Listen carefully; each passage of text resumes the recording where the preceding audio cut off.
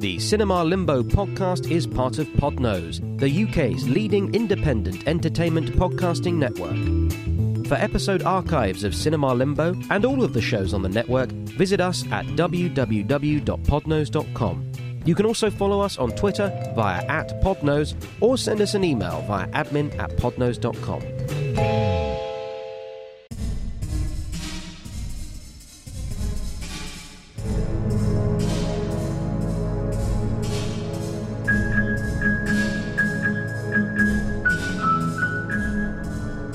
Hello. Our homes are comforting and safe places, but the urge to explore is in us all. What might we find if we look outside our own spheres and try and find something that might feel familiar but fresh, cosy but new?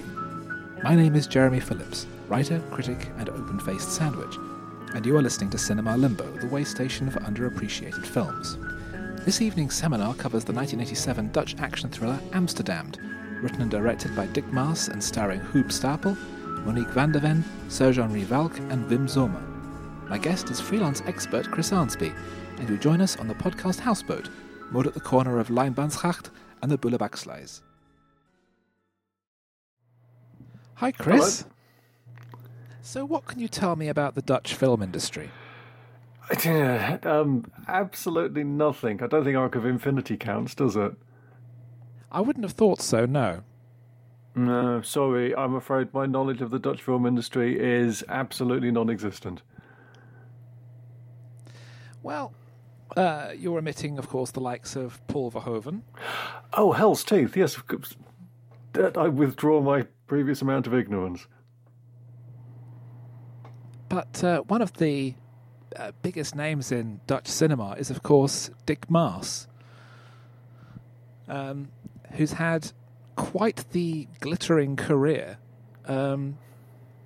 working in films in his domestic market. And I think maybe the lack of recognition he's had is because he hasn't really worked in the US. Yeah, I think that's often the problem for people working in films that aren't sort of English language first, isn't it? Is that they do tend to get overlooked. He had a major hit in 1983 with the film The Lift, about a murderous lift. Okay. And he followed that up with one of the highest-grossing Dutch films at that time, Flodder. And his third film as director after a string of music videos and short films was Amsterdamned. What did you think of this? I really enjoyed it. I kind of wasn't sure what I was going to think of it going into it, but no, overall, I thought it was really good fun. What were you expecting after you saw the title? I don't know. Well, I mean, obviously, I'm looking at the poster, and it's bubbles coming out of a canal. There's obviously something living in the canal. I wasn't really clear whether it was going to be a monster or something else, but I don't know. I suppose with Amsterdam, it vaguely sounds like some sort of hellbound thing, doesn't it? You can imagine it being sort of Satanists in some kind of terrible underground crypt or something. But not Hellraiser with canals or something like that. Yes. Yeah, I was going to say, given the high water table, the crypt couldn't be too far underground, of course. No, they're not big on cellars there, are they? No, not normally. Well, I remember hearing about the film years ago. I saw it in TV listings, and the name stuck in my mind. And then years later, I heard about it having this amazing boat chase that for what was ostensibly a low-budget Euro thriller, it had this like James Bond-level action sequence in the middle of the movie. And in fact, it was the work of second unit director Vic Armstrong, who was a James Bond veteran. Oh, interesting.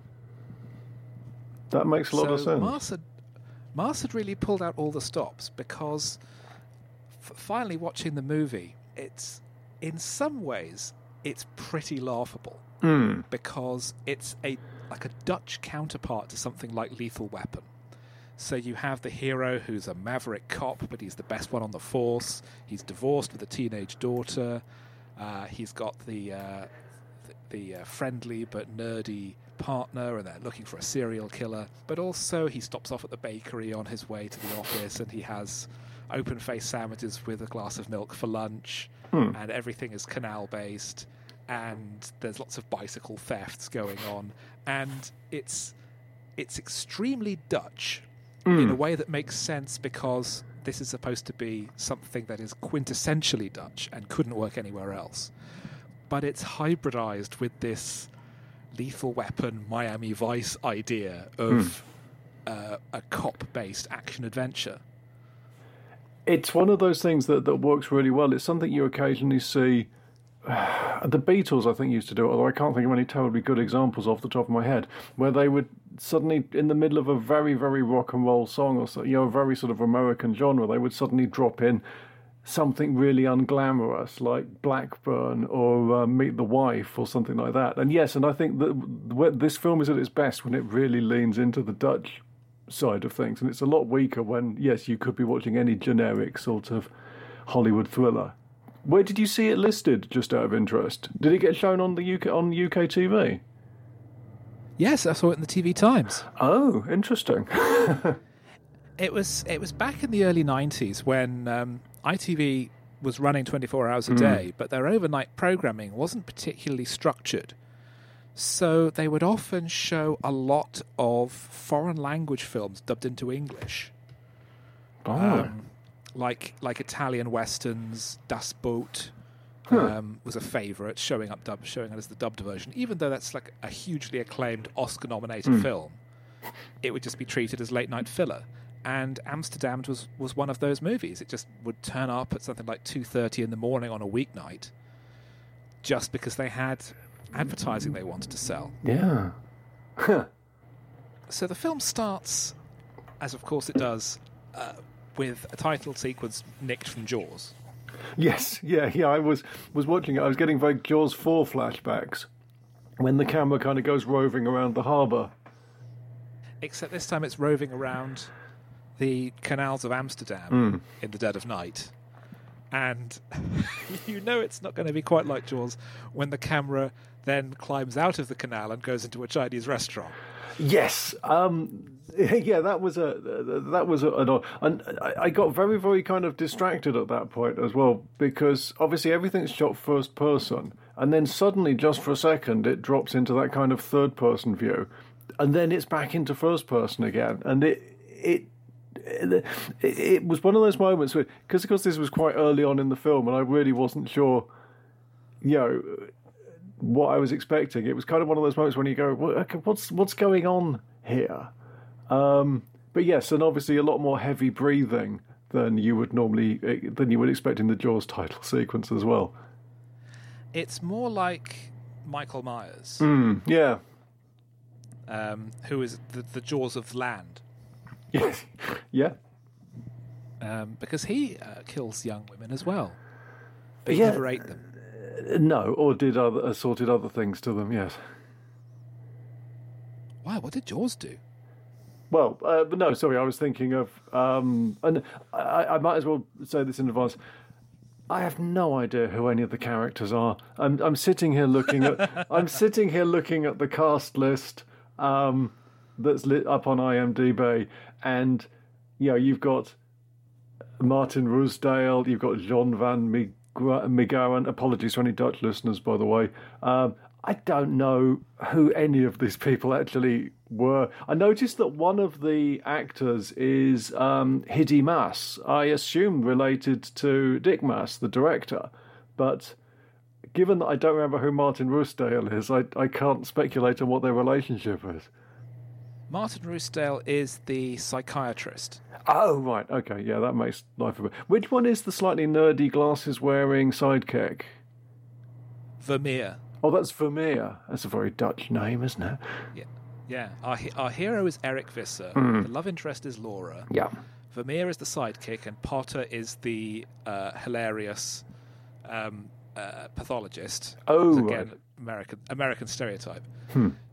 John is the ex-boyfriend of Eric's ex-wife, who is the diving expert. Oh, him. Gotcha. Yes, yeah. I'm just going down the cast list. Annika is the daughter. Martin is the psychiatrist. And Willie is Annika's friend who's also psychic. Yeah. In a subplot which is separate from the rest of the story, but he pretty much has psychic powers. Yeah. And it's not bad writing that suggests that he knows things that he shouldn't otherwise know. No, he can actually see the future. Yeah, he's 100% correct. Yeah. Yeah, that's odd. There's also one scene with the mayor of Amsterdam who brings the hammer down and says, "You've got 3 days to get results or we're having your badge."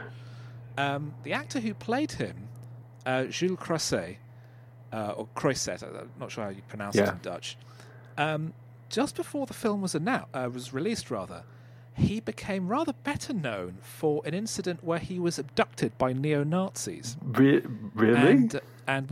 He was released a short time afterwards, and then the police and the press started looking into this, and it was discovered that he'd actually faked his own kidnapping. Wow. To highlight the issue of anti-Semitism in Dutch society. Good grief. That's an incredibly, a worthy goal, but an incredibly convoluted way of going about it. Yeah. An interesting choice of behaviour, I think. Yeah. Yes, and obviously is that the point as well where they somebody makes the comment about closing the canals, and you suddenly start to get more Joel's flashbacks. This is Netherlands Day. Yes, exactly. Yeah, it's when all the tourists come into the. Yeah. Well, and we, the opening scene. It's so fantastic. We have our killer creeping through the canals and into the red light district as well. And the music, the music score is by Dick Maas as well, who also wrote the script. But it sounds a lot of the time like the work of Dominic Glynn, the British composer who worked on Doctor Who in the late 80s and has now become one of the most successful and prolific composers of library music working today. Oh, wow. But it sounds a lot like his work. He sneaks into a Chinese restaurant and steals a carving knife in a single shot sequence, where one moment it's stabbed into the chopping block and the next it's gone. Yeah, I was going to say, I was obviously not paying attention right from the off with this film then, because I missed the stealing the carving knife. Very, very careless of our killer to come out without any implements as well, but it was his first time, I guess. Well, as we find out later on, kind of anything goes in this movie. Yes. It's very by the seat of the pants. And we see a fight on the canal side, and it looks like someone's going to get pushed into the canal. But maybe he's going to get it. No, he's grabbed in the nick of time. And you hear, I should say, the version. I assume you watched the version that's on Amazon Prime. Yes, I did. That's dubbed into English. Yeah. And all the main cast dubbed their own parts. Okay. So this is as close as you could reasonably get. But there are still things in it that I thought, that's not going to be in the original. Like when you hear one prostitute say, "Don't ask me to go Dutch." Yeah. Because apparently there's lots of American sailors all dressed like they're leapt out of a Gene Kelly musical. Yeah, it's the X-rated version of On the Town, isn't it? Yeah. In the town. In fact, wasn't that a Fast Show sketch? Sorry, this is going way off track, but I'm sure there's a Fast Show sketch which starts off with 3 American sailors coming down the gangplank of a ship, and they ask and it basically goes off in exactly the direction that you'd expect real American sailors to go in. And we follow one who gets into a cab, and the cab driver is very sleazy. And he starts to assault her, but she bites him, so she throws him out. And I thought, yeah, this is a European film, because you don't get this sort of thing in American films. No. And as a bag lady passes, suddenly the stalking figure creeps up behind her and grabs her and stabs her, and we see that it's actually a frogman. Yes, you get not a frogman. No. You get one very, very long shot, don't you? Yeah. And it does. I'm trying to work out, because obviously the film, there's supposed to be a vague mystery about what is coming out of it, because the woman describes it as a beast, doesn't she? With long feet, long claws, I think she describes it. And I was a little bit thrown by this, because it was like the film or the script wanted there to be a little bit of mystery for a while about what was coming out of the canals, but you get, it's only a very, very brief shot, but you get a nice long shot that gives you a chance to see, no, this is definitely a frogman. But you could understand why a somewhat addled homeless person would think that it's a monster. It's one of the, I quite liked, there's a few bits that won me over to this film quite quickly. And yeah, that was one of them. I really like the way that she later on describes it in the best terms that she can. I thought that was a nice little character moment. We cut to daytime, and there is a very long helicopter shot of Amsterdam city centre. Possibly too long. Really, yeah. It's the beauty shot. It's the hero shot of the city, and we do get to see how it's absolutely riddled with canals, because you don't. I mean, just looking at ground level, you don't really get that. You have to look at a map really to see that. Yeah, it is that they are everywhere. Yeah. They're completely, they're lousy with canals there. There was a bit actually in the Chinese restaurant sequence where the guy basically just walks to the back door and chucks a bunch of offcuts straight into the canal. And I've not been to. Have you been to Amsterdam? I haven't, no. No, neither have I. So I've got no direct experience of the place, but I was slightly taken aback by the fact that, okay, I guess buildings just open straight onto the canals. That seems quite dangerous, but it works for the Dutch. Well, I've been to Venice. Oh, yeah. And the buildings there really do open straight onto the canals. And if you've watched anything filmed in Venice, Don't Look Now or Moonraker. Repeatedly. Venice really does look like that. They don't have to beautify it or make it look any more interesting or atmospheric. It looks exactly the way it does in everything you've seen that's been filmed there. It's an extraordinary city, and everything opens straight onto the canals. You can't even ride a bike in Venice, because there's so many bridges and so many steps up and down, and all the passageways are so narrow. You have to go everywhere on foot or by boat. Yeah, whereas I think I get the impression with Amsterdam that it's much more that it's the back of the buildings that seem to open straight onto the canals, isn't it? That's how the Dutch listeners, the canals, email in and correct my misapprehensions. Yes, please do. But the canals are there as a means to facilitate trade, or were constructed as a means to facilitate trade, whereas in Venice, the city was just built straight out of the lagoon, so it made no sense to have roads. Except on the Lido, which does have a full road system, which is weird. And actually, because the new Venice, the more industrial Venice, is on the mainland, and it's completely separate, and apparently it's really horrible.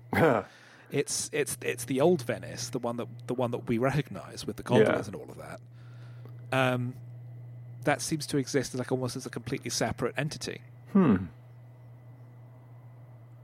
tourist boat is having a tour with someone narrating the history of the canals and the history, some background to the city, and the boat's passengers consist entirely of nuns and Boy Scouts. And I'm just amazed that there wasn't a nun playing a guitar. But yes, it looks like a terrible trip to be on, doesn't it? Because there's nothing but shrieking kids having a whale of a time, and then, as you say, nuns for some reason. Yeah, in the full wimple as well. So what should, of course, happen? But they go around the corner and find the body of the murder victim from the night before, strung by her ankles from a bridge. And this was, of course, it's a boat. it's a boat, so it can't stop straight away. And so the body is just sort of dragged across the front and the roof of the... And the glass roof. Glass-covered boat until it dangles in through the skylight. And this was the bit of the film that I watched this bit and went, I'm on board with this film. That's such a nasty sense of humour in that sequence. Because, of course, all the kids start shrieking. It's like a joke from The Simpsons, isn't it? Because all the kids start shrieking. Yeah. It cuts back to the shots of this poor woman being dragged along the glass roof of the boat, leaving this bloody trail behind her. More shots of shrieking children. And then I think, isn't the sunroof open halfway down? So the body then tumbles into the boat to the accompaniment of more shrieks. There's quite a few moments in this film where, oddly enough, somebody's got a really good eye for a memorable shot, and it doesn't happen frequently, but there's 3 or 4 moments when you look at it and go, that's just brilliant. And this is one of those sequences. Yeah. I know. I'm amazed, actually. I'm kind of amazed that this film isn't a little bit better known just on the strength of that sequence, because it's terrific. It did very well when it was being sold overseas. At the American film market in 1988, it was the 3rd highest selling film on exhibition. I'm not surprised. But it only had a very limited release in the US and effectively went straight to video. And it's only ever been really available on home video, and it's not even available in the UK. As I say, the only place it's available now is on Amazon Prime. It's not. I don't think it's out anywhere else. But certainly with that title and with the title Amsterdamned, and with I really could see this being a very, very strong sort of VHS rental film. It feels almost like the classic example of that thing you kind of discover by accident when all the big name films have been taken out of the shop.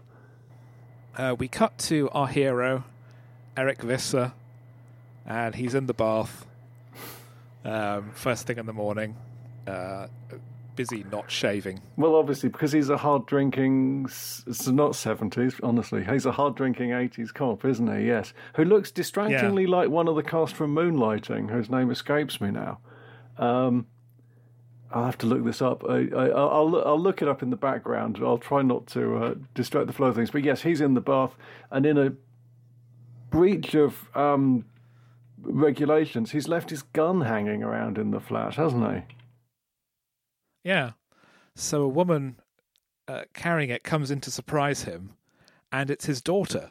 And he's not particularly bothered, but... sorry, Curtis Armstrong is the guy I was thinking of from... oh, yes. He does look a little like Curtis Armstrong, you're right.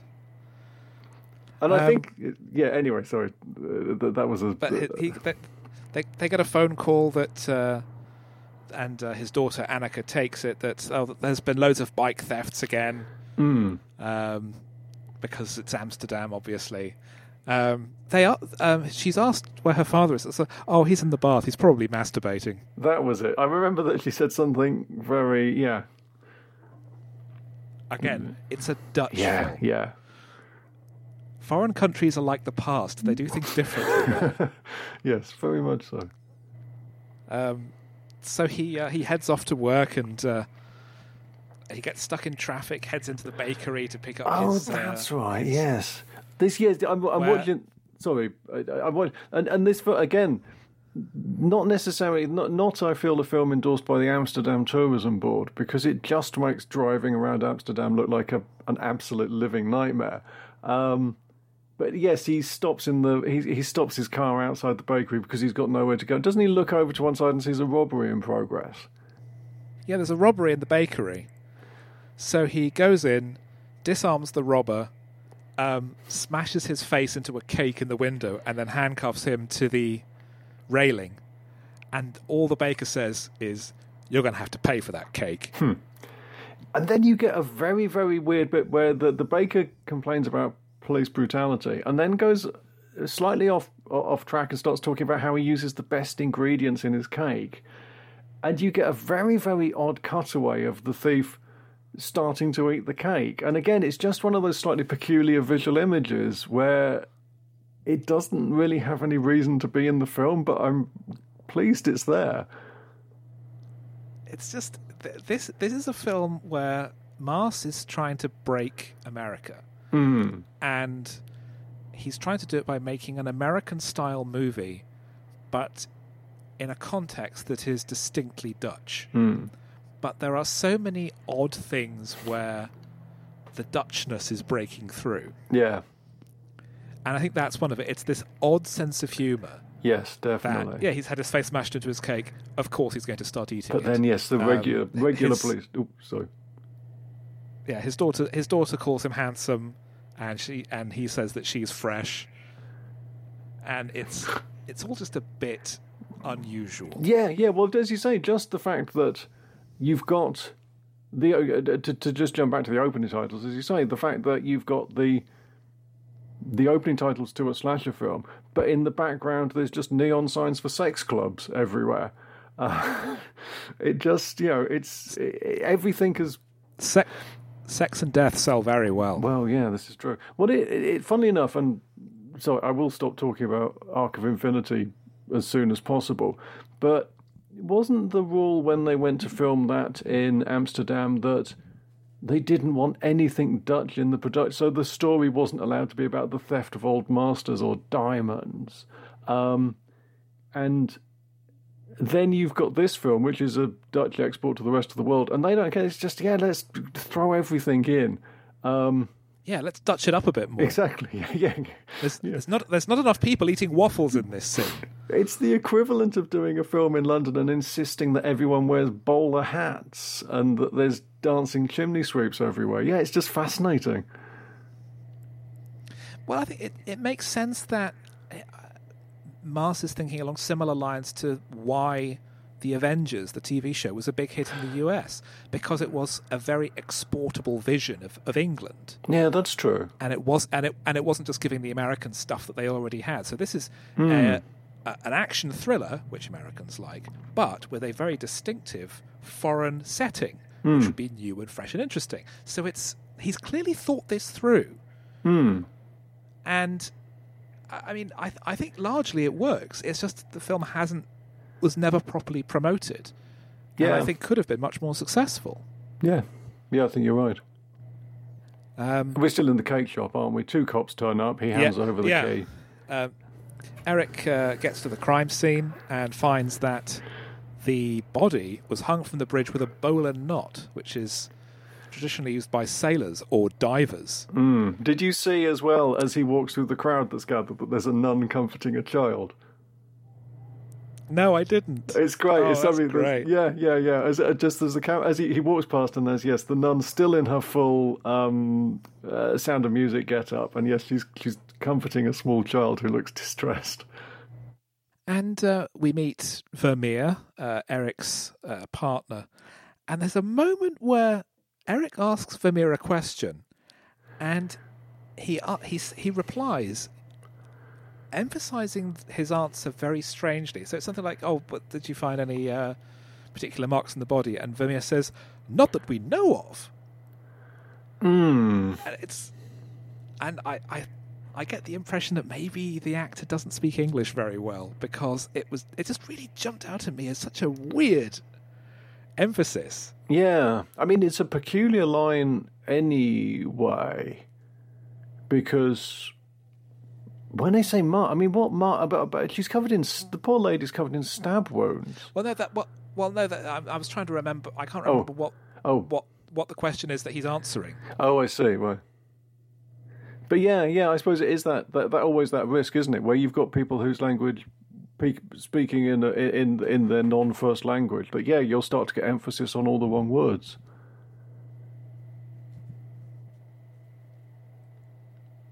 They muse over the wonderful sense of humour that the killer has, while the bag lady says that it was a great big monster.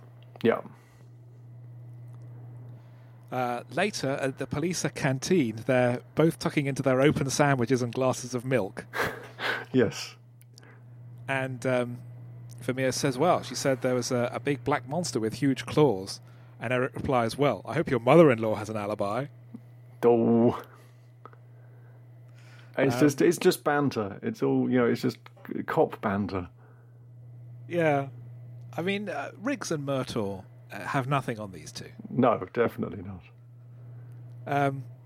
He gets home and he finds that Annika and her friend Willie are attempting a séance. There were a few points in this film where it doesn't have subtitles. The Amazon version doesn't have subtitles, does it?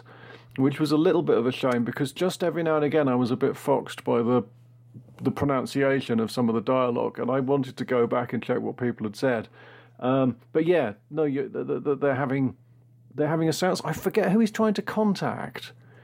It's a relative or something, isn't it? It's his grandmother or something. Yeah. Is that the one where she gives him a bullet to use as the focus, or does that come later? I think that's later. Okay, yeah. Eric opens the fridge and finds that it's stocked full of Grolsch.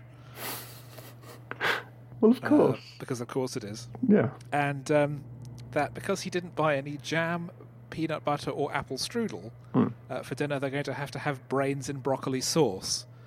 And Annika says, oh, I hate French cooking. Yeah. It's that Franco-Dutch rivalry. Yes, yeah. How many times have we heard that story before? Later that night, there are some scientists taking samples further out in the estuary. I'm trying to read my writing here. It's not even... what was it? Do you remember what they were talking about? They were having some sort of... They're talking about how... banter. Sorry, they're talking about how they want to get water samples because they want to prove that the factory is polluting the estuary. And there's a throwaway discussion about... Do they specifically talk about finding a load of... They don't use the word turds, but they use something similar. And it was just... Well, I've written the word turd. Oh, maybe they did use the word... They haven't even found any turds or rubbers. That was it, yes, yeah. And I was thinking again, the Amsterdam Tourism Board sends another notice of protest to the production because they're not making any friends. Stop making our city look like hell on earth. Yeah, exactly. Yes, yeah. But they're obviously they're fishing for water samples, and. There is some weird... I think the bit I'm thinking of comes a little bit later during the autopsy, but... the test canister, they pull out and it's all mangled. And then one of them turns his back in the tiny little rubber boat they're in. And then when he turns around again, his mate's gone. Without a splash, without anything, yes. It's cinema magic. So he starts pulling in the anchor, and the guy's head has been speared on the anchor. And I'll be honest, this was the point when I started to think that maybe I'd misunderstood the film, that maybe it was a monster, because I still struggle to quite work out how that poor guy was supposed to have been decapitated in what was a relatively short amount of time. But again, I think let's put it down to film magic and leave it at that. Does he then... the boats... There's too many boats and canals in this film. Does the other guy the guy who's left starts swimming to shore, and he signals to a passing truck. But he's grabbed from behind by his ankles and dragged backwards into the water again. Yes.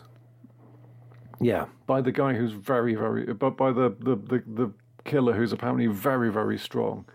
Yeah. And the next day at the crime scene, as Eric's examining the bloody body, he says, looks like they were the ones being sampled. Yeah. There's a photographer nearby and someone attacks him.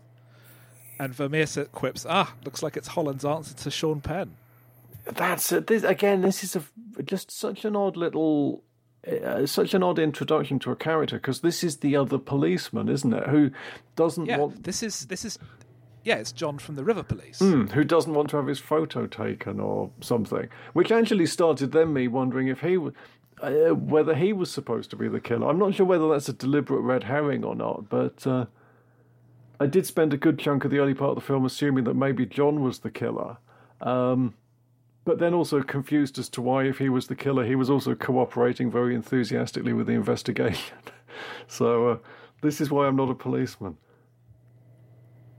Well, it's the relationship between John and Eric is unusual because John is the ex-boyfriend of Eric's ex-wife.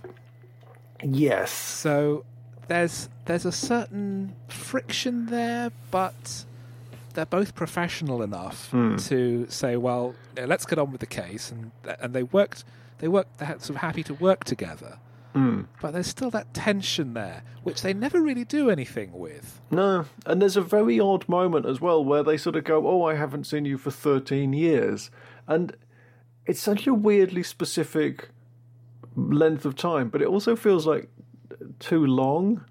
Say 6 months or say a year, but 13 years just seems like such a peculiar amount of time to use. They have to go and see the chief, who is a proper, again, Hollywood-style police chief. This looks like this was either a diver or it was the Loch Ness Monster. So their next job is to investigate every single certified diver in the Netherlands. Yes. And there are 8,000. Police work is very, very boring at times, yes. Oh, they found a clue, haven't they? They found a depth gauge. They found a shred, and they found a shred of the wetsuit. Oh, that's yes. On the anchor, and the piece of the rope that was used. They go to the autopsy, where we have Dr. Potter, the traditional hilarious pathologist, cracking jokes and like eating sandwiches out of a kidney dish and that kind of thing. Yes. And he gives They do the autopsy of the murdered woman first, and then they do the autopsy of the two scientists. And he has this very odd speech about their last meal, where he just talks about the fact that it's all vegan or something. Both men had partaken of a vegetarian repast. That was it. Yes. Yeah. Again, I'm not sure Mars is great as an English speaker, but in that scene we find out that the tip of the knives had actually broken off in the bodies because they were attacked with such frenzy. The bodies are unveiled completely nude as well, which is again very European. And the final bit that I loved is that the severed head is on a set of weighing scales. Well, yeah, you've got to put it somewhere. Otherwise, people just keep tripping over it. Yeah. So they head off to have their lunch and put ketchup on their ham, eggs, and salad. Oh, that's right. Isn't there a very sort of matched cut at this point? Because you suddenly cut from a close-up of the head to an extreme close-up of the eggs having ketchup squirted on them. Something like that, yeah. And Eric and Vermeer both eye up their waitress. Well, of course, yeah. Of course they do. And I've written a phrase here, murdered quizmaster. Oh, yes, they're talking about an old investigation, aren't they? Because Eric Visser is one of he's like Holland's most famous cop. And they talk about this old. They talk about this old investigation which involves a murdered quizmaster, but I don't really know why it was important that he was a I was vaguely expecting the setup to talk about some like Riddler series of clues or something, but no, he was just a quizmaster. He got murdered, and this was the. I got the impression that this was the case that made Eric's name or something. Well, I think so. It's all a bit... It's world building, perhaps. Yes, yeah.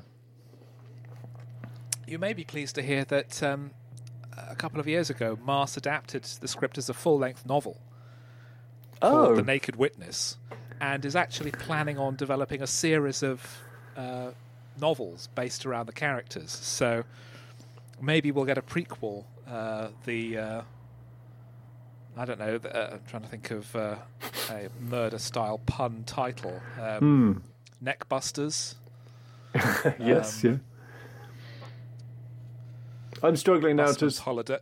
Busman's Holiday of Death. Yes, yeah. Every second counts. I'm just... Yeah. Bob's Full House of Horrors. Yeah, I'm very, very poor on blankety blank loaded in the gun. Yeah, you see. Let's move on from the... Degeneration game. I'm trying to... So they drive... Sorry, what was that? This is going to bug me now, and I might as well get this one out, even if this bit's snipped out. What's the name of that really old American series about the reporter that investigates assorted monsters and things like that?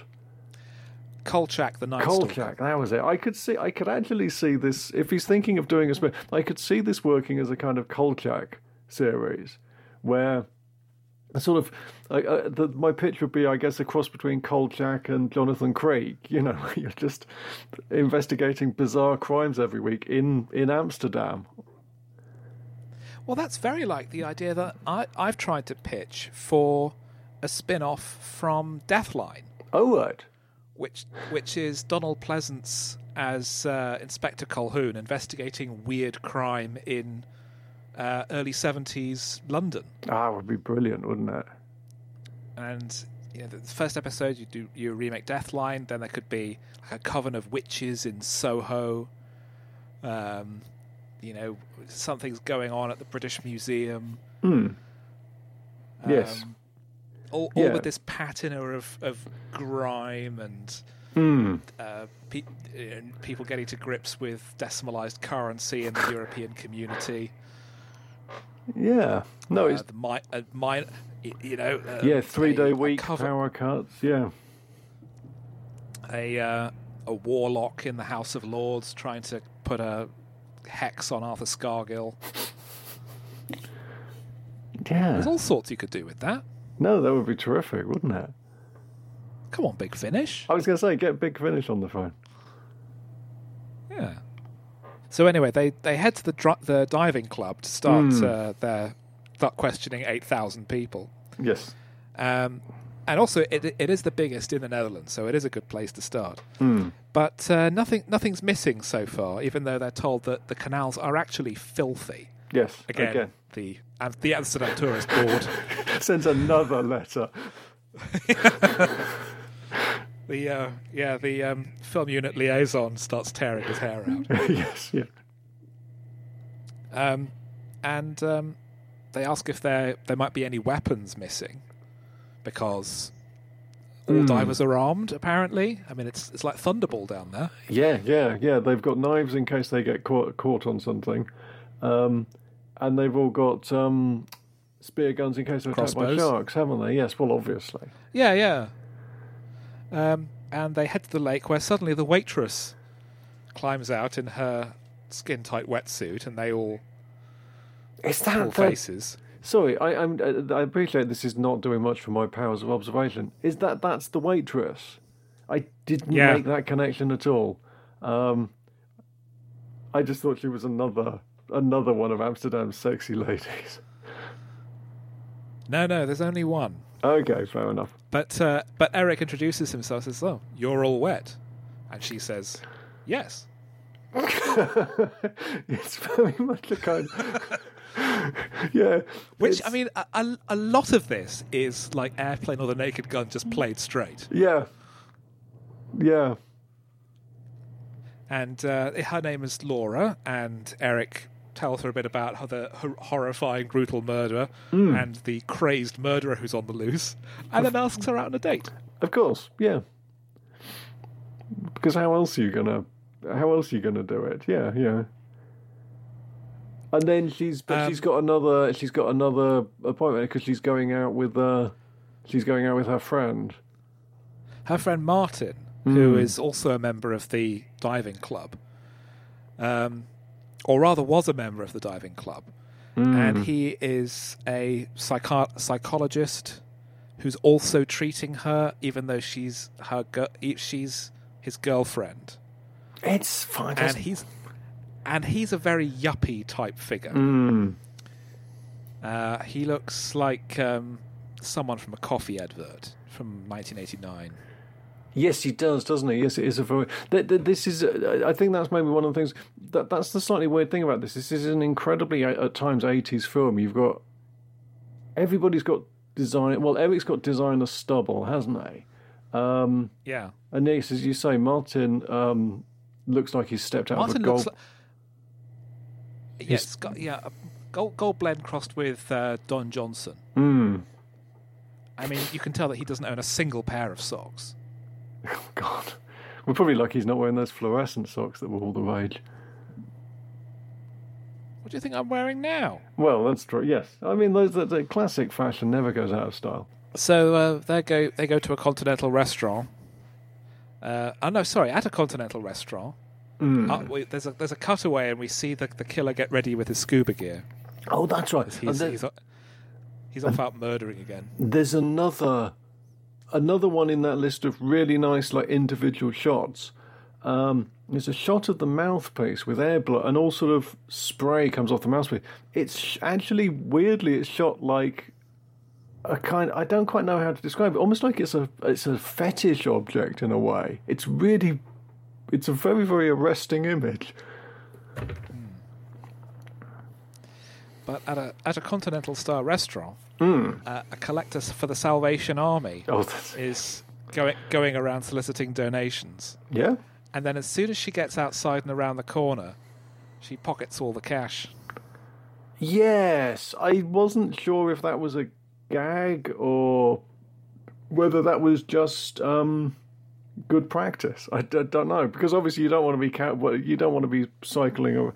Again, in terms of the most Holland or Amsterdam things possible, you don't want to be cycling around on the edge of canals with your Salvation Army collection pot about to bounce off and fall into one of the canals. That would just be annoying. But yeah, I wasn't really sure whether that was a setup for a joke that, oh look, she's doing all this collecting, but she's actually swiping the money. I assume that she was swiping the money. Fair enough, yeah. But as she's cycling off, she does drop her collection tin by the canal.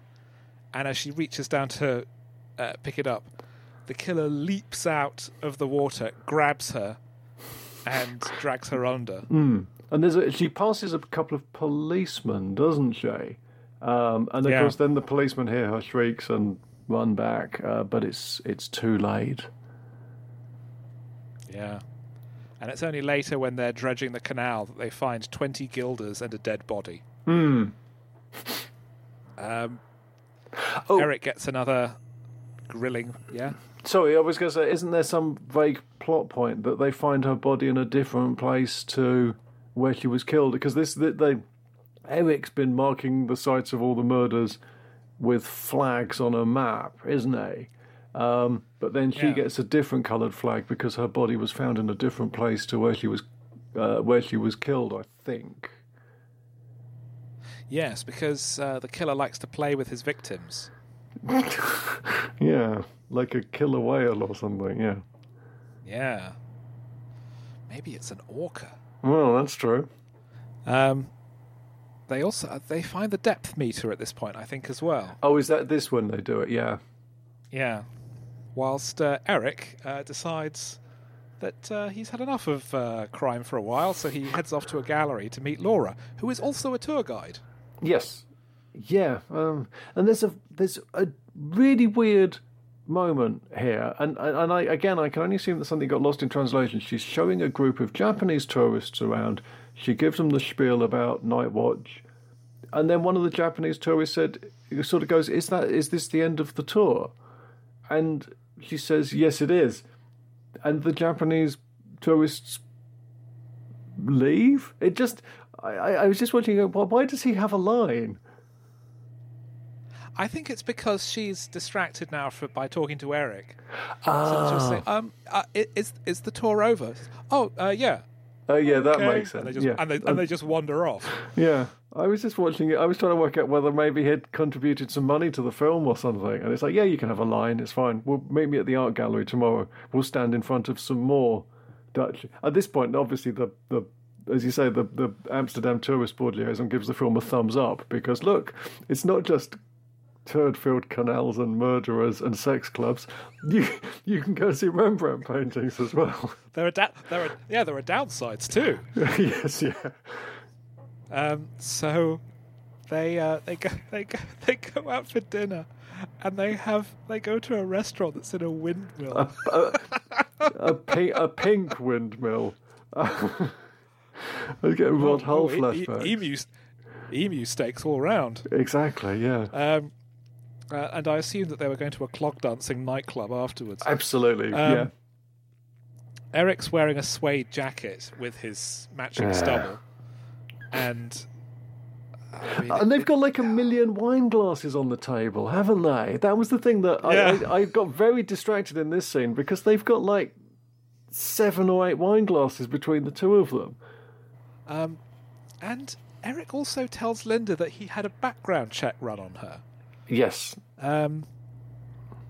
Because he's thorough. Because she has a therapist. And it turns out that Martin used to be a diver, but has given it up since his friend was in an accident. Mm.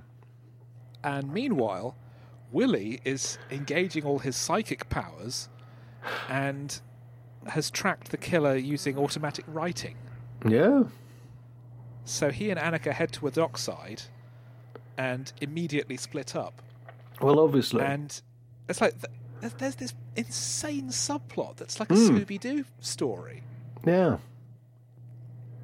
And it ends up with Annika pushing him into the water. Yes.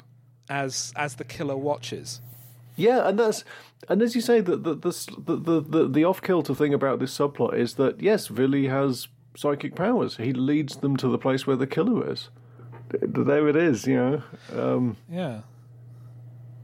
The next day at the police station, I just want to say you've skipped over another great moment. You've skipped over another great moment because isn't Eric's chat-up line to Laura want to have sex? I think so. Yeah. I mean, fair play. Why not just ask? I guess it cuts out a lot of wasting your time. I know. I mean, I'm very much in favour of a more continental attitude to life in general. And I've been watching Keeping Up Appearances recently. Oh, right. And it's... you remember how in Raiders of the Lost Ark, where Marcus Brody is telling Indy about how the Nazis have this brooch that they're using to find the Ark, but it only has lettering on one side, and they actually need it on both sides. And so they won't be able to find the Ark. And at that point, Indy could say, well, if they're not going to find the Ark, why don't we just go home? Yes. And it just cuts out the rest of the movie. In Keeping Up Appearances, the whole series is about the English curse, which is politeness. If anyone ever said to Hyacinth Bucket's face, please go away and leave me alone, that would be the end of the episode. Yeah. But people have to be polite, and they can't tell her to go away. And, I think that's why Keeping Up Appearances is so popular in Denmark, because it's like this weird alien culture of no one able to tell the truth to one of the most annoying people. Yeah. I guess in creation. Yeah. I guess I'd never really thought about it like that, but yes, yeah, it must look very, very peculiar to overseas viewers because yes, why would you put up with Hyacinth's nonsense? Why don't you just tell her to fuck off? No, you can't come to the fucking church hall. No, you can't sing at my fucking recital. Yeah, stop telling people your name is pronounced bouquet. Richard, just get a divorce. Your wife is horrible. On a vaguely similar note, I watched a couple of episodes of Some Mothers Do Have Them on, I think it was somebody stuck them up on YouTube, and I had to bail 5 minutes into the second episode I was watching, because they're staying overnight in a hotel, and Frank accidentally damages the lino, and he starts. He starts. Oh, if I move this piece of furniture, and I turned into Betty. I'm just sitting there going, Frank, no, just stop, leave it. It's fine. You're just don't move the wardrobe. No, you've and the stress drove me away from the episode about 5 minutes in. I just couldn't cope with it. It's about the Godzilla threshold, really, which is where the solution to a problem is going to cause more damage than the problem itself, like firing nuclear missiles at Godzilla. Yeah. I don't think I'd come across the term Godzilla threshold before, but I'm definitely going to try and use it in conversation more often. I found it on TV Tropes, and it's a surprisingly useful concept. The idea that the measures you take to fix a problem cause bigger problems than the thing you're trying to fix. Yeah. So yes, an old loony turns himself into the police station. Oh, that's right. Yeah. He's got like a snorkel on and water wings and long underpants and flippers, and he says that he's the killer. Yeah, and everyone. He obviously does this on a daily basis because everyone just indulges him. What do you reckon he was coming in dressed as during the Quizmaster murder investigations? Dusty Bin. Of course, yeah, he did. I mean, clearly it was Dusty Bin because they was leaving all those riddles for the police to find. And that might I left you all the clues, Mr. Police. And that might also explain Eric's comment that solving that murder involved a lot of luck, because there's no rational way to solve any of those clues.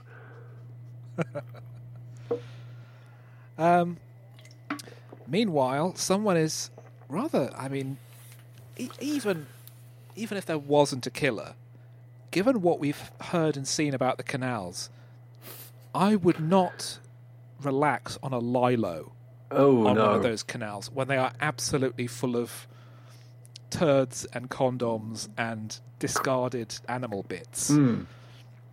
But she's relaxing on a lilo next to her houseboat. Yeah. And again, I think quite a creative bit of murdering. The killer stabs up underneath through the lilo and kind of drags her down through the middle of it. Yeah. And there's that very, very peculiar shot of the dagger coming right up through the base of the boat. That, again, it goes into the catalogue of memorable images from this film. Yeah. Eric is dragged into the mayor's office now. And because I think, given what we've been saying so far, hilariously, the mayor is angry about the damage to the city's image. Yes. Because of all this serial murder. I thought, well, with all the other problems you've got, by the looks of it, this is the last thing you need. This is the straw that breaks the camel's back. Yeah. Yes, but they've got 3 days to nail that psycho, haven't they? Oh, no, that's it. That scene comes later, doesn't it? No, it comes in now, yeah. Oh, well, yeah. They threatened to reassign Eric, but he's the best one on the force, so he's got 3 days to think of something. And we see the inside of Martin's house. Martin has an absolutely lovely house. We see the exterior a couple of times. It's right by a canal, isn't it? It's lovely. It's right by a canal, so it's got a little basement boathouse, and it's this lovely opulent mansion in the suburbs, and he's got a great big piano. Lots of desirable 80s tech, because he's got all the sort of the CD, all the sort of separate hi-fi units and things, isn't it? Yeah. Yeah, it reminds me of whenever they had those episodes of Only Fools and Horses filmed in flats in the Docklands. Yeah. Where there are always these very modern 1986-looking apartments. Yeah. The River Patrol is getting panicky and they shoot at a duck. Oh, that's it, yes. Yeah. And Eric, however, has managed to get hold of a lead because there is a diving rigger who was sacked because he had some kind of rage problem. So the cops surround his apartment to plan an ambush, and Eric and Vermeer storm in, and he's already gone, but a motorbike is speeding away. Yes, that's it. So Eric jumps from the first floor window onto the pavement, lands on his feet, and sprints after him. It's like I say, to write it off as film magic. It's exactly the kind of thing that you'd expect somebody to do in Lethal Weapon, isn't it? But yes, I mean, in reality, the result would be 2 broken ankles and 3 weeks of traction. But there's a chase around the streets. Eventually, he gets cornered when they raise a bridge. Yeah. And he's arrested, and they take him off for questioning. That's quite a nice sequence. I quite like the way it ended because there's that moment when you think, well, obviously what the guy tries to do is he does try to jump the bridge, but it's been raised too high, and he just ends up clinging to the top of it, doesn't it? And they're standing around at the bottom going, "Oh, are you going to come down and join us?" Yeah. And he's taken him for questioning, and he's still mean and argumentative. There's a moment where Vermeer leans in the ashtray as well. Yes, yeah. He keeps getting these little moments of physical comedy, doesn't he? Yeah. And then, of course, it's like at the end of the Pink Panther, where Peter Sellers leans on the table as Clouseau and puts both his fists in bowls of porridge. And Eric goes out and swigs whiskey in his car before driving off. Yes, and the best man for the case. They've got the prime suspect and they're interrogating him, so he goes off to have sex because and also everyone smokes all the time. And I'm not sure. Again, it's a continental thing because I remember particularly in Germany in the late 80s.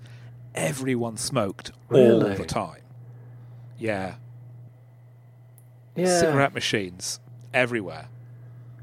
Yeah, it was just. I mean, in the UK, it was just starting to kick in with the I think smoking was that was the point when it was starting to decline a bit. But yes, there's a lot of smoking in this film. I just wrote it off as being everyone's terribly hard bitten and continental and. That's what it's a cultural thing. It's not just this is what these kind of people do. No, it's just that's what it's like. Yeah. It's one of those things. It's like it's just so taken for granted. Yes. But Eric starts pouring out his problems to Laura, and she says, "Oh, is there anything I can do?" And it cuts to them having sex. Yeah.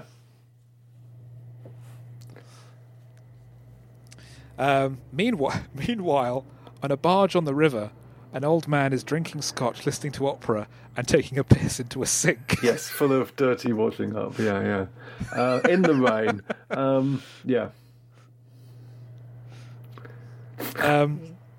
The killer cuts the ropes holding the boat and then starts towing it. I know. And again, chalk this one up to another one of the things where he shows fantastic amounts of strength. So I'm still sitting there thinking, maybe it is a monster. Yeah. And the boat is hauled below the waterline. Apparently by the guy punching through it or something. Yeah. I mean, conceivably you could maybe able to punch your way from the inside out if it was really old and rotten. But from the outside in, with all the water slowing you down and taking your momentum, I don't think that would be possible normally. No. And the following day, John dives down to the wreck to investigate, and he finds the corpse when it floats out of a cupboard at him. Yes, which is a sort of quite a nice little Jaws jump scare, isn't it? Yeah. At this point, I mean, we keep saying the idea that is it a man or a monster? It's really starting to remind me of the Nightmare Man. I suppose, yeah, I can see that. Yeah, that makes sense. Which, for the uninitiated, was a BBC science fiction thriller that aired in 1981 based on a novel. And it's about a series of bizarrely brutal and horrific murders on a Scottish island, which may be the work of a man or some sort of creature. And it turns out to be, in the most convoluted way possible, a Russian experimental submarine pilot whose brain was wired into the machinery, but who crash landed on the island, and as he was escaping, ripped half his head off, and is now a crazed, slavering, radioactive monster. And they had to tone it down significantly from what was in the book. Oh, really? Because the book on which it's based is even more horrifying. Wow. There's a bit where they find the tape recording left by a bird watcher of his own murder, and you hear the sound of him having his head torn from his neck as the murderer laughs his head off. Mm. And it's on, I think it was on Daily Motion. I mean, it was released on DVD years ago, but it's deleted now. But you can still find it if you look for it. It's really good. But it was amazing to think that it was broadcast before The Watershed. Really? I didn't know it was a pre-Watershed program. It was directed by Douglas Camfield, isn't it? I think it was directed by Douglas Camfield and written by Robert Holmes, and it's the only time Doctor Who's greatest writer and greatest director ever worked together. But that's really good, and the whole idea of this mysterious figure committing these horrific crimes. It's so much like the Nightmare Man. Yeah, it's funny. It's not till you pointed it out, but yes, it is quite similar, isn't it, in setup? The police follow the line, and they realise, and also there are bubbles emerging onto the water surface. Oh, yeah, sorry, they manage to trap what they think is the killer inside a lock. We've skipped over a bit, haven't we? Because it turns out the killer's still in the boat, and he and John have a fight. Do they pull John's body out? Don't they? And then that's yeah. There's a whole discussion about he's on a safety line, and they go, oh yes, it's one pull for I'm okay and two pulls for I'm in trouble, which just reminded me of an old Far Side cartoon of a diver who's being pulled away by an octopus, and there's the two guys in the rescue boat on the top are saying, well, it was one pull for okay and two pulls for I'm in trouble. He didn't say anything about one really long, slow, constant pull. But anyway, yes, sorry. So the killer flees, the killer flees the boat, they see the bubbles, and it's quite a nice, this is Vermeer's moment of triumph, because he kind of puts it all together and realises that if they follow the bubbles, they've got him. Yeah, and they seem to have trapped him inside a lock, and they start draining the water out as Eric arrives. And this again, this is the bit where the platoon of armed cops turn up, and again, it's another one of these really, really fantastic images of both sides of this lock are lined with armed soldiers, all pointing their guns down into the water. It's just a brilliant image. And eventually all the water drains away, and the only thing they find is the aqualung. I assume the killer ditched the aqualung and swam out while they were closing the lock gates. I guess that's about the only way I can kind of make it work in my head, but... Now, what's this I've written? BRE at Marina? BRE at Marina. Oh, break-in at Marina. Because this is the thing. Yes, because in the fight between policeman John and the killer, who we now know definitely is a frogman and not a monster at all, the killer gets... I think John gets a couple of blows in with a knife or something, doesn't he? So the killer's injured. And then, yes, they get... This is one of these slightly odd moments where I suppose it's meant to... But I kept thinking back to that comment from Eric about, I solved the Quizmaster murders by a lot of luck. Because basically they don't track the killer down with detective work. They just get a phone call that says, there's been a break-in at the marina, could be your man. And it's like, okay. I mean, he's not going to be responsible for all aqua-related crime. But it's just that vague moment of, Batman, the world's greatest detective, leaves the film disappointed because they just get the killer served up to them on a plate. But yeah, they go off to a marina, and they go into a warehouse, a creepy boathouse. Yes, boathouse. That's the word I was looking for. And it winds up with the killer shooting Vermeer with a spear gun and pinioning him before getting away on a speedboat. Yes, but luckily there's and another then we have, speedboat. Yeah, and then we have a most excellent speedboat chase. It's brilliant. It feels like it's been dropped in from another film, but it's still great.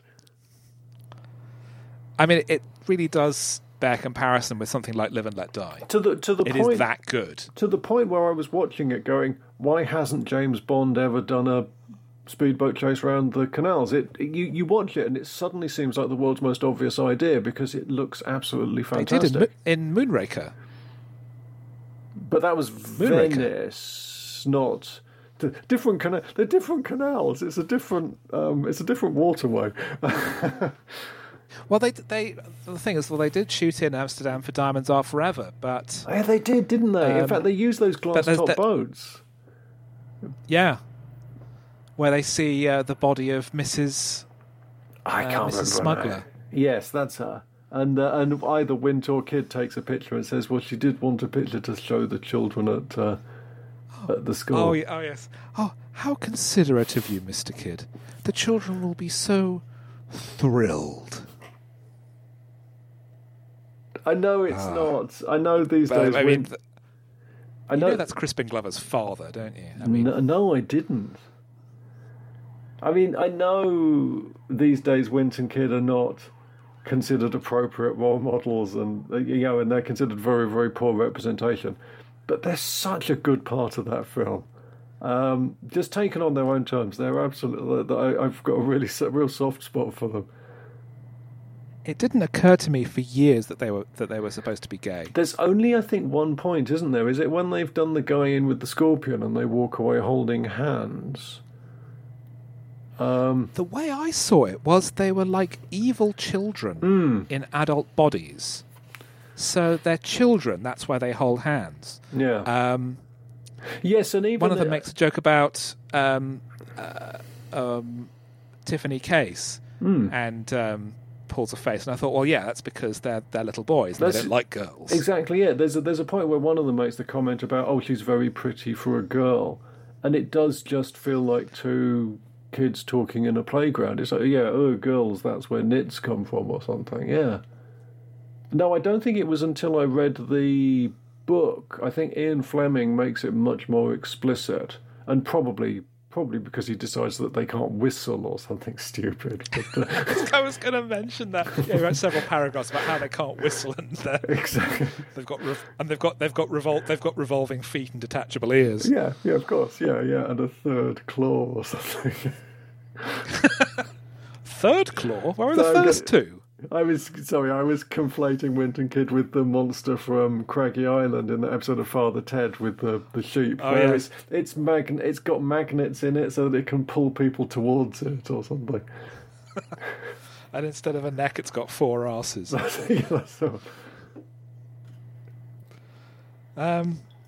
But yeah, the boats, weaving around the sculling students and all the pedlos. Oh, and it's that thing, isn't it? You can almost see the writing process. You go, okay, what obstacles? Well, okay, we have to have a boat full. We have to have the gag of a boat that gets cut in half by a speedboat. Tick. We have to have and it's just as I'm amazed there wasn't two people carrying a plate of glass across a canal, because it really does feel like that thing where it's just right. What can we possibly put in? But it's all done so well. And there's a bit where Eric leaps into the killer's boat and gets dragged behind it on a rope, and it's actually the actor. Yeah. Fair play to them for that. That's quite a stunt. Yeah. And jumps over a road and collides with another boat and explodes, and it's really terrific. Mm. And eventually, he gets away. Eric sees the killer climbing into a sewer and follows, but shoots at the killer and shoots him in the mask. Yes. But the killer shoots back and puts him in hospital. Yes, and just again, as one final protest from the Dutch Tourist Board, this is a sewer that opens directly into the river, and you're in no doubt as Eric's walking down the set. It's supposed to be a real sewer, and it looks absolutely disgusting. And yeah. He wakes up in hospital with Laura and Vermeer there, and Vermeer's going to be fine. Mm. And he's been out cold for 12 hours. Meanwhile, Laura goes to Martin's house. Yeah, and so she goes to Martin's. She goes to Martin's house for a therapy session. Yeah, but he's not there. That's it. So she helps herself to a glass of sherry and starts listening to some music. Yeah, and there are some shots that really emphasize the negative space. So Laura's unprotected back, for example, as though you are being tricked into thinking that space is suddenly going to have something filling it, like a murderous frogman. Yes, it's kind of the opposite of that terrible cliche you get in really bad slasher films where somebody goes to a medicine cabinet and opens the medicine cabinet, isn't it? And you just sort of kind of you sit there in the audience going, well, when she closes it, there'd better be a murderer standing behind it. But yes, there's lots of shots of her looking vulnerable, with the earphones on as well, so she can't hear anything.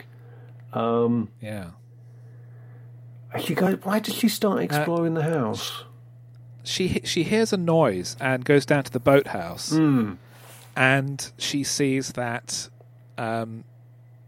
Martin had lots of trophies from his old diving days, and his wetsuit, and some spots of blood, and the broken face mask. Yes. This isn't looking good for Martin. No, it isn't. So Laura, because this isn't an American movie, she immediately calls Eric and says what's happened. Yeah, but she doesn't go off into some part of the house that she can't get away from. No, she immediately calls the police. But in the most convoluted way, did the Dutch not have a 999 system? Because she gets the phone book, she looks up the telephone number of the hospital, she calls the ward that Eric's on, gets through to the ward nurse, and then leaves a message. It's like a 999 system would be a lot simpler. She's contacting the guy who's the head of the investigation. He's the star of the film. Yeah, everything has, but he's asleep. Their best man is asleep.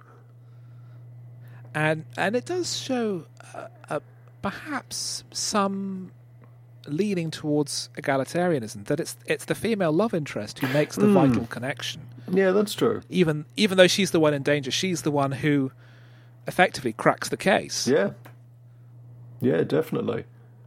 And then unfortunately Martin comes home, doesn't he? Yeah, and Laura hides. While Annika and Willie go to the hospital, and Willie has a vision of Eric in danger. Yeah. Eric gets the message and rushes over to Martin's house. Martin, in turn, is waiting for Laura to arrive and starts playing on the piano. That's it. And Laura creeps into the boathouse and she kicks over a can of paint, doesn't she? And Martin grabs a gun. Thinking there's some kind. Yeah, he grabs a gun because everyone has firearms. I guess. Everyone's got a harpoon gun. Yeah, because of all these frogman murderers. Yeah, well, that's true. Yeah. You never know what's going to come lunging out of a canal at you, do you? But Laura gets the drop on him and beats the living daylights out of him with an oar. To the point where I felt sorry for him, actually. And this was the point, and I've just remembered it again. I suddenly realised that Martin vaguely reminds me of Niles Crane. I think it's just the blonde hair and the sharp suits, but it is uncomfortably like watching somebody beating up Niles Crane. Oh. Yeah. And anyway, yeah, so he's unconscious. The police arrive. Hooray, the case is solved. Yeah. And then the killer leaps out of the water and grabs Laura. Just as Eric bursts in and starts firing wildly. Yes, yeah. Yeah. Not the first... I mean, it's like he's throwing the bullets. Yes. And continuing a track record of the police firing wildly at things, because obviously you had the two river police earlier that finally shot a duck. And Vermeer at one point, I can't remember the circumstances now, but there's a point where Vermeer pulls out his gun and just starts firing in the vague distance. Is it when the speedboat's heading away? I think so, yeah. Yeah. Well, at that point, it was unlikely he was going to hit any bystanders. No, that's true. But he was unlikely to hit much of anything. But the killer gets away, and we finally get the reveal. He returns to his lair, which is a little waterside shack, and we see him for the first time without his frogman gear on, and he's got a monster face. Yeah, it's vaguely, that sort of vaguely Doctor Who sort of lumpy face makeup effect, isn't it? Yeah. Very sort of Talons of Wen Chai Ang, that sort of thing. And Martin, who's now woken up, explains that he was a salvage diver. He was the friend who had the terrible accident. And after recovering some toxic chemical waste, he was badly disfigured, and it slowly seeped into his brain, and he went crazy. And because Martin felt sorry for him, he allowed him to borrow his diving gear so that he could take revenge on society. Yeah. It's really vague. It's a bit foggy. I guess just, he could... Martin's thinking was obviously it's like therapy. He can go and swim around the canals and maybe but no, I mean, obviously, actually what happens is that the friend, who I'm not sure if he's ever named or not. No, I'm looking down here. I don't think he is. He's listed as Maniac. Oh, well, excellent. Simon Sorry. Maniac. I'm just exactly of the Shropshire Maniacs, And I'm now distracted by looking down the IMDb cast list, and there's also a girl in Rubber Boat, who I assume is the girl on the Lido. There's some fantastic character names a bit further down. Mexican guitarist. Oh yeah, I remember him. But yes, sorry. I'll stop being distracted by the IMDb cast list. The killer looks at around his sad little shack, his rat infested, at his belongings. Yeah, and he looks at old pictures of himself with Martin, both of them in their wetsuits with their arms around each other in happier times. In fact, I think one of the photos he's got, I think, is a duplicate of a photo that's in Martin's house. We've definitely seen one of those pictures before, yeah. Yeah. And so he sadly sits himself down and takes out his harpoon gun and shoots himself in the face. What else are you going to do? Yeah, this self-cleaning murderer tidies himself up. Yes. And all the police arrive to... now that Martin spilled the beans, the police arrive and start... pouring over the place. It's too late to do anything about it, too late to make an arrest. And we cut to some time later, where Eric and Laura are on a date, on a pedalo. Yeah. And Eric says, oh yeah, don't worry about the water, it's perfectly safe, as he dangles his foot in the side, and then starts screaming. But it was just a prank. It's just one of his little Dutch jokes. Exactly, yes. So they pedal off for an afternoon together of cheese and other continental things. Yeah. As the camera pulls up and we get the theme song playing, which is actually called, includes the lyrics "Amsterdamned," I think, doesn't it? Yeah, and it's surprisingly catchy to the extent that I watched this film over a month ago and it's still rattling around my brain. Yeah. No, I'm not surprised. How come Holland's never done better in Eurovision? I don't know. I'm not a Eurovision man. Ah, right. For me, Eurovision it's like drag. I mean, everyone seems to be interested in it. Everyone seems to be interested in it. The press goes crazy for it. I have absolutely no idea what the attraction is. I don't have a problem with it in any way, but I don't know why I'm supposed to like it. Fair enough, yeah. I see Eurovision as a necessary evil to share in all the other news coverage that we get on all these various countries. Yeah, no, that seems perfectly reasonable. I overall I really like the film. It's apart from this fairly anticlimactic ending. Yeah, it's pretty effective overall. It's got some great action. It's got some great ideas and some really nice direction. It only works because of the setting. It's so specific. It's been conceived entirely to work only in Amsterdam. You couldn't have an American remake of this because there is nowhere to set it. No, exactly. Maybe that's a reason why it never caught on. I mean, like another major Dutch film of around the same time was The Vanishing, also a horror thriller, which was remade in the US very badly, famously, by the same director. And I think that maybe helped the original because it sort of amplified the concept. Whereas this was supposed to be something that could just be sold overseas as it was, but it was just too unusual, too unique to ever really catch on. It's dubbed, which is always going to be a little bit of a barrier.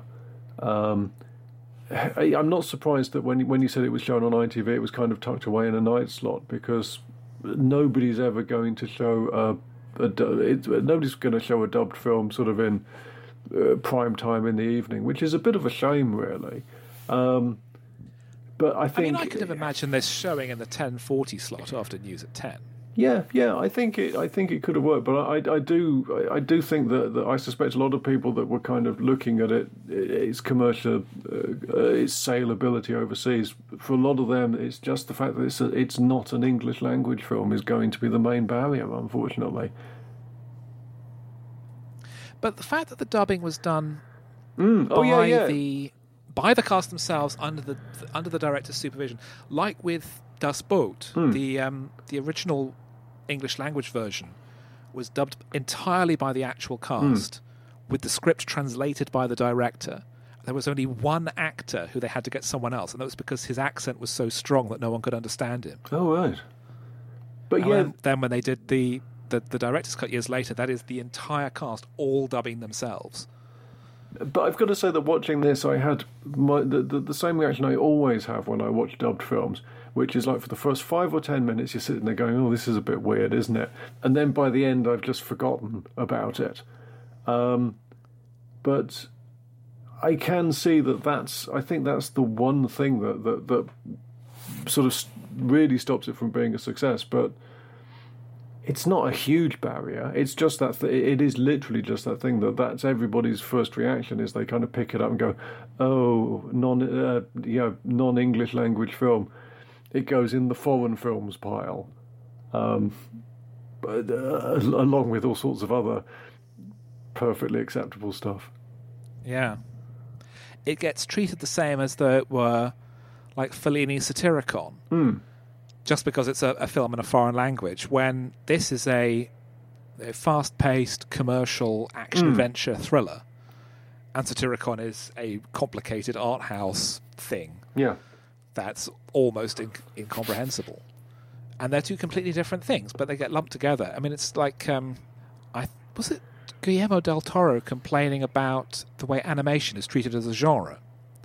Okay. When it's not. It's a medium. You can do anything from, Mickey through the Looking Glass to Mad God. Yeah. You can do anything in the same way that foreign language isn't a genre. It's just a film that's not made in English. It's the way that whatever percent, the 90% of the world that doesn't speak English as a first language makes films. Yeah, it's that slightly snobbish, exclusive. I don't know quite what the right word is, but that tendency of people like me to look at something and go, oh, non-English, eh? That goes in that. Put it over there with the Godzilla films and Satyricon for some reason. Exactly, yeah. I mean, I watched Gamera the Giant Monster recently, and it was terrible. Yes, but the original 1954 Godzilla is a surprisingly sophisticated, intelligent, thoughtful film. Yeah. And yes, I've not seen... Mars... Oh, sorry, go on. No, carry on. All I was going to say was that, yes, Gamora is not a terrible film because it's dubbed. It's just a terrible film. It's just rubbish. Mm. And I think I saw it in Japanese, actually. Oh, interesting. It's still rubbish. Well, yes, exactly. Well, Mars has become one of the Netherlands' most successful directors. I mean, his film between The Lift and Amsterdamned was Flodder, which at the time was one of the highest-grossing Dutch film of all time at the home market, and is still one of the top 10, almost 40 years later. That created a whole franchise of sequels, and in 2001 he made his single American movie, a remake of The Lift, starring Naomi Watts, Michael Ironside and Ron Perlman. Okay. It was shot in the Netherlands, of course, but unfortunately it went straight to video in the US. Mm. And he seems to have switched from filmmaking to writing. As I say, he's recently published a novel based on Amsterdamned as the first in a potential series. And it's sufficiently highly regarded that a documentary about his career, the Dick Maas Method, was screened at the Dutch Film Festival in 2020. Okay. We think that, well, we don't think, but our knowledge of some countries' film industries begins and ends with one or two directors who've broken through into the mainstream, like Paul Verhoeven, who is a great filmmaker and is still making interesting and unusual films. But now, I mean, like, again, you compare Starship Troopers to Elle. Yeah, You would never think that those two could be from the same filmmaker, and yet they are both very intelligent, sophisticated films, just in totally different styles and genres. But, you dig into some of these areas, and you get a film culture that's as rich and as complex as the British one or the American one. Mm. You can get, complex, intelligent, character-led prestige movies like some of Verhoeven's early work, or you can get slam-bang action-adventure thrillers like The Lift or Amsterdamned. I think it's a testament that it's worth exploring cinemas of foreign countries, and not just to looking at their prestige movies, but their commercial movies. What are the things that Dutch people go to see at the movies when they're seeing their own country's productions? Or German viewers or French viewers? It's a whole different world. Thanks to Chris for making time for this recording. Cinema Limbo is on Apple Podcasts, Google Podcasts, and Acast, with over 110 episodes available, so please download, review, and subscribe. We're also on YouTube, on Twitter at cinema_limbo, and Podnose is also on Patreon, so please pop a penny in the box to help us with our running costs. However, until next time, remember, stop asking about going Dutch.